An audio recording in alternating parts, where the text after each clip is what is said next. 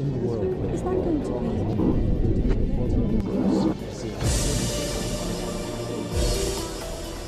On the 5th of March, a large fire burned through the Rohingya camp across Cox's Bazar in Bangladesh. At least 12,000 refugees are now homeless. More than 1 million Rohingya have fled to Bangladesh since Myanmar's military began its crackdown in 2017. The UN called it an example of textbook ethnic cleansing.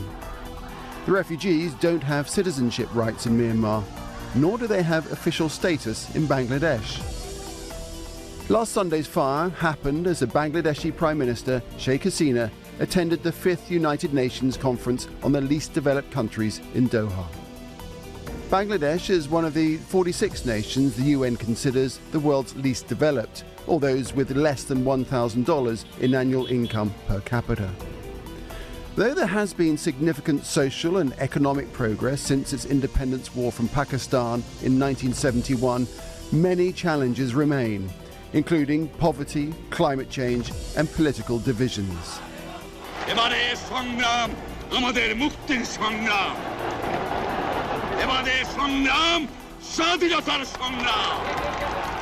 Today, Bangladesh is governed by none other than its founding father's daughter. 75-year-old Sheikh Hasina has been in office for more than 14 years. So, how is she facing the challenges brought on by the Rohingya refugee crisis? And as voters prepare for a general election later this year, we'll ask her about allegations of persecution of opposition members. The Bangladeshi Prime Minister, Sheikh Hasina, talks to Al Jazeera.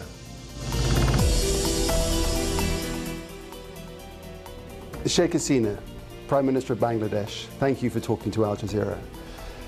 We must start with the Rohingya situation, given the fire that has taken place there and the many thousands that have lost their homes. What's your reaction to that, first of all? And secondly, how can you reassure people and the million-plus Rohingya refugees who live there that something is being done about their situation? Well, when this incident started and people were tortured, murdered, then raped, so many things happened, we feel very bad. Then we open our door to influx them, to allow them to come, and we make all the arrangement for shelter, treatment, all these things on humanitarian ground. Side by side, we started talking to Myanmar also, that they are your citizens, you should take them back. Unfortunately, they are not responding very positively. Are you still talking to the leadership there? Yeah. By this time, many international community, many countries come forward and assisting. But it is almost 5 years. So I feel that these people should go back to their own land, own home. But it's impossible because the security situation, and as you say, Myanmar, you can't even talk to them. Well, in the international community, they are putting pressure on them, but it's really very difficult. Mm-hmm. And we have arranged accommodation in a separate place. That is a good place and good accommodation in Bhasanchar.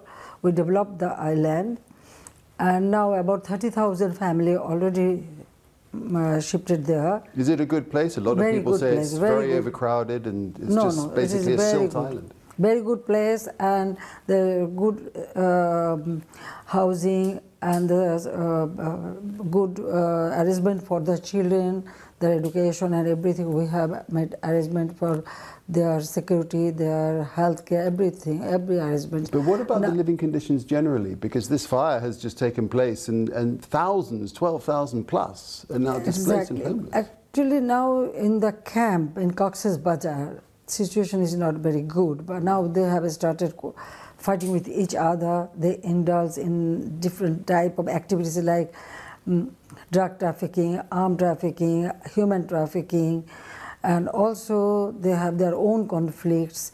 Sometimes some murder or some other incident is happening. So I'm very much worried about it, and that's why I think that, and already we call upon the international community and also the organization like UNO and other organization related to that, that you please cooperate with us and help these people. So if we can take them that place, at least they will be safe and they will live a better life. That's what you've asked for, but the world has lost interest in the Rohingya, hasn't it? Is the international community doing enough? Do you want the international community to do more? You are very correct. During pandemic, COVID-19, yes, we assisted them all way, but this war become more difficult because the whole focus is now on the war and the refugee from Ukraine and all these things. But so gradually, not only that, you know, the whole worldwide, the economic recession is there, the inflation has been increased. So all the assistance is to come now. Gradually, it is, you know, decreasing. So then these people will be in future more problem. What do you say to those people who say that it's incumbent on Bangladesh, as well as the international community, but also incumbent on Bangladesh to do more, to give the refugees some kind of legal status, to give them freedom of movement, to give them access to livelihoods, to be able to work? Does that not have to happen while they're still within the country? Well, they are citizens of other country and they are refugees.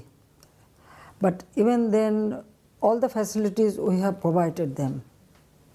But we cannot create job opportunity or anything for them because our own people, they are also suffering. Not only that, there are environmental problem.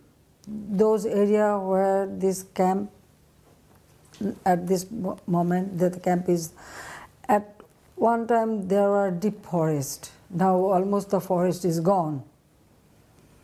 So that also creating the problem of environment. Mm-hmm. And then our local people, they are also suffering a lot. Okay, let's bring the discussion onto the reason why you're here in Doha to attend the Least Developed Countries Summit. And you said when you addressed the summit, the countries, the LDCs, the Least Developed Countries, seek their dues, not charity. What did you mean by that? Well, I want to tell all the international community that this is our right. We have been working and developing ourselves. Now, we graduated, those countries already we have graduated, and more LDC country wants to develop themselves. So the international community and the developed country monetary institution, they should come forward to assist them, cooperate them. So it is their right. LDC's country, as because we are graduating ourselves, so it is our right to get all kind of cooperation. That's what I mean. Bangladesh itself is due to graduate at some point in 2026, I think, from the LDCs, from the Least Developed Countries Group. And there's no doubt that Bangladesh has made remarkable progress since independence. The country grew at 7% in the years before COVID, which is only slightly lower than China. Its GDP per person is higher than India's. Power plants are going up. There's a metro going up in Dhaka. What's driving this impetus? Listen, actually in Bangladesh, if you see, our resources are very limited. But I can tell you one thing, that our people, I must say they are wonderful people, very resilient people, but it depends on your policy. What we did, we take a proper plan, and according to that, we prepare the perspective plan, long-term plan, mid-term, short-term, and immediate. Right, and it's come to fruition and it's had some effect. And that way, gradually, we started our, making our progress. Okay. There's a great reliance, isn't there, on the garment industry, on manufacturing clothes and so forth. But that's precarious, to have so much reliance on one element. What else are you doing within the country to build a more solid economic footing, especially as we advance into the new areas of technology? The first thing, our priority was, through research, we started growing our food, and we make sure that food security our people should get. Then education, healthcare, all these basic needs, side by side, how to develop and create job opportunity. What I did, I opened up everything in the private sector. Yes, government sector is there, but I opened every corner for private sector. We encouraged our people. We invited foreign investment as well as our domestic investment, and the younger generation also we encouraged. And 2008 election, our manifesto, we declared that Bangladesh will be digital Bangladesh. That means the ICT sector. We give more importance to ICT sector. Now all over Bangladesh, Wi-Fi is available. The submarine cable through and broadband, we reach our people. Now we started producing electricity. Now I can tell you that whole country, each and every house, they get electricity. It is not. But there are power cuts, aren't there? There are frequent power cuts. But one thing, okay, so we've come up to this level, and Bangladesh is doing well. But suddenly, Prime Minister, there's this cost of living crisis. Foreign currency reserves, they've slumped to under $30 billion. You've taken a nearly $5 billion loan from the IMF. People are struggling to make ends meet, and there's people protesting on the streets. How are you going to reverse that? Listen, our monetary policy is very time-bound and pragmatic. As I told you, that first thing, you educate your people, create job opportunity. They will, they will create their own future. And secondly, the communication, electricity, then Wi-Fi connection, we launch our satellite. So that creates job opportunity all over the country. And now it doesn't help immediately though, does it? There's an immediate problem, isn't there? No, I'm telling you that gradually we are making progress. So our garments is one sector. Side by side in our export basket, now like we started producing our like any kind of food, then our company law, we changed that even one person, they can open a company. We started a startup program, and all over Bangladesh, we establishing incubation center, high-tech park. So ICT and digital device, this is our next target, to export and create job opportunity for our people. So there are opportunities. I'm telling you, just let me finish, please. Now, about monetary system, side by side, we are adjusting our, monetary policy so that our people, common people, should not suffer much. There is still discontent on the streets. We're going to come back to that in a second, because I want to move on. I want to move on to climate change, because when most people think about Bangladesh, they may think of a nation, perpetually flooded and cyclones and so forth, the effects of cyclones, made a whole lot worse by climate change, which is true, but there is a flip side to that, because Bangladesh has made fantastic advances in adapting to climate change. Can you tell us about those, the kind of things that have happened?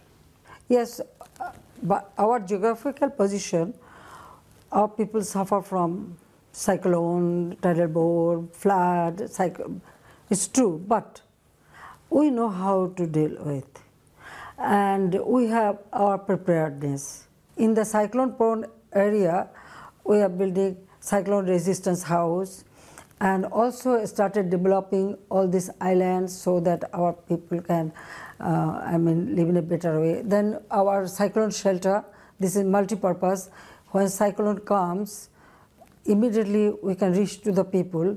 We train 85,000 volunteers during any natural disaster. Immediately they go to the people, evacuate people, we give shelter. So that way we help them. Even when there is, flood, we also help our people. We also preparing by building flood shelter, and our Bangladesh, we have so many rivers. You know, we started the dredging the river so that river can hold more water. That also help us for cultivation, and during flood time the river can hold more water, so it does not flood it. That's right. The land. That way we have new our farming techniques preparedness and so forth. for climate change. So But nevertheless, climate change and sea level rise is remorseless, isn't it? And there will be migration inland in the future. How are you preparing for that? No, I told you that all the coastal belt area, those area may be affected if the sea level rise even 1 meter. So those area we have taken a special program for development, so that our people don't need to migrate, and artificial mangrove and creating green belt to save our country from those calamities. Prime Minister, let's move on to the elections. Elections coming up at the end of the year. And it's interesting because in the Western media, there are two words that are most frequently used to describe you. And you'll forgive me for saying them. They are autocratic leader. But how would you describe yourself? Autocratic, me. Those Western media or your Al Jazeera, if you want to tell me autocratic government, then my question is, when our country run by military dictator, how do you explain that? Those who are not elected by people. In 1975, 15th August, my father of National Bangabandhu Sheikh Mujibur Rahman, the then president, was brutally murdered. Not only him, my mother, my 3 brothers, my 2 sister-in-laws, my uncle, altogether 18 members were killed. And then the power was captured by the military dictator, violating the constitution, violating the army rules, and they run the country. From there, through long struggle, we bring back democracy, we establish people's voting right, we establish that, and also not only that, we also make people aware about their power, people's power. I understand what you're saying, but let's bring it forward to today. The then United Nations High Commissioner, Michelle Bachelet for Human Rights, she came to Bangladesh and she expressed her concern about allegations of forced disappearances, extrajudicial killings, torture, and the lack of accountability for such violations. And she called for an independent investigation. Have you held an investigation into those allegations? Yes, of course. Any incident happen, immediately we take action and we bring them to book. And but why does Human Rights Watch, for example, they say there's a continuing campaign of threats and intimidation against human rights defenders. This is only in January this year. I know that there are some people, intentionally they do it, because 2009, when I formed government, till now, we have continuous democratic process in our country, and that's why the country made tremendous progress economically, socially, culturally. Look, our poverty level was 41% in 2005-2006. Now we reduced to 20%. Our GDP, it was very low. Now it has increased. Now, before COVID-19, we achieved 8.1%, but because of pandemic, now it's reduced, but still. But that doesn't, forgive me, that doesn't account for people disappearing or being killed, does it? I'm telling you, who are they? You should know it.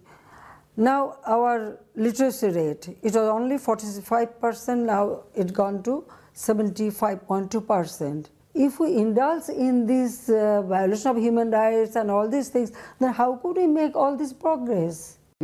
Well, they are protesting on the streets, aren't they? If we come, so they will have a chance. They will have a chance to vote at the end of this year, aren't they? The elections are coming up. Listen, and you've said you want free and fair elections. Let me finish, please. Is that right? Those who are talking about all these things, who are they? You have to find them out. They don't want that this country should get a stable progress and stable economic development. They always prefer an unconstitutional government so that then they can get a chance. Okay, Prime Minister, we need So to get back. that is We're the going main to run out of thing. time. Can we just come back to the during my elections? time, listen, The elections coming up. I insist we have to. We have to I move want on. to tell you one thing. What is my position? When my whole family was assassinated, I couldn't come back to my country, neither my sister, neither our other relatives. We had to live as a refugee outside the country. When I returned home, do you know I had no right to file a case against the murderer? Because all those murderers, they got indemnity. Right. They are immunized. So when I become Prime Minister, only after that, we changed that law. You yourself have said, of course, that you want free and fair elections. Now, there was, as you know, a system in Bangladesh whereby elections, when they were due, an interim caretaker government would take over and would oversee the election. And that was in place until you came into power in 2009, and then it was abolished. Now the opposition are calling for that process to be restored. So will you allow it? Will you allow an interim caretaker government to oversee the election so that everybody can see that they're free and fair? Listen, we had very bad experience about the caretaker government. And now those parties who want the caretaker government, actually, they distorted the system. They distorted the system. It is not me. And the caretaker government in the past, who are they? When BNP was in power 2001, they not only violated the human rights, they killed people, they destroyed our country, destroyed economy. The country, 5 times this country became a corrupt country. So many people, not only that, I myself, I am also victim. They tried to kill me several times. There was a grenade attack in open daylight. 22 of my party members been killed, including the women leader, Abi Rahman. And there was no justice, no inquiry, nothing. And not only that, their corruption, it is not only me, even from foreign country, it was proved. So, and then terrorism. 500 places, there was a bomb blasted in the country within 1 hour. I must say that they wanted to create Bangladesh.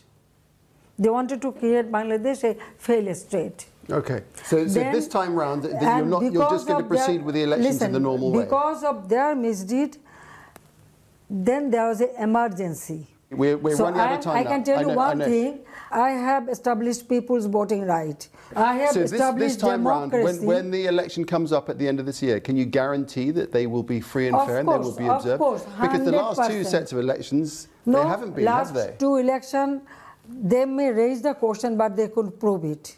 There was a proper election, and people voted for my party because 2014 election, BNP didn't participate.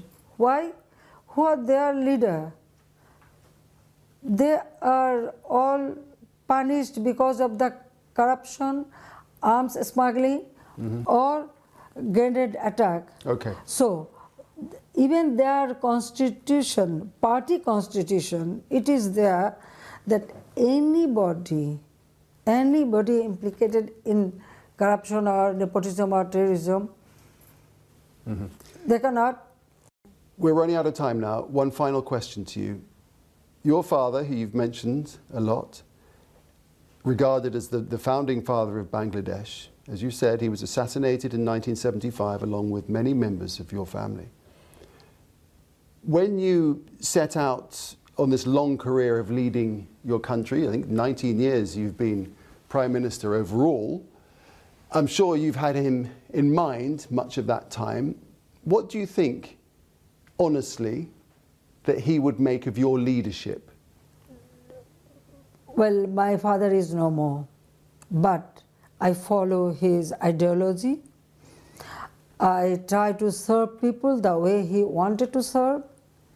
I care for my people the way he used to care. From 2009 to 2023, country has been changed a lot. I hope it is my father's blessings is there. As because of my father's blessings of me, that's why I could do this and I could make this progress.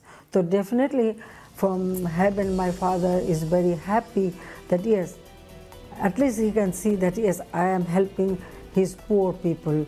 Sheikh Hasina, Prime Minister of Bangladesh, thank you for talking to Al Jazeera. Thank you very much.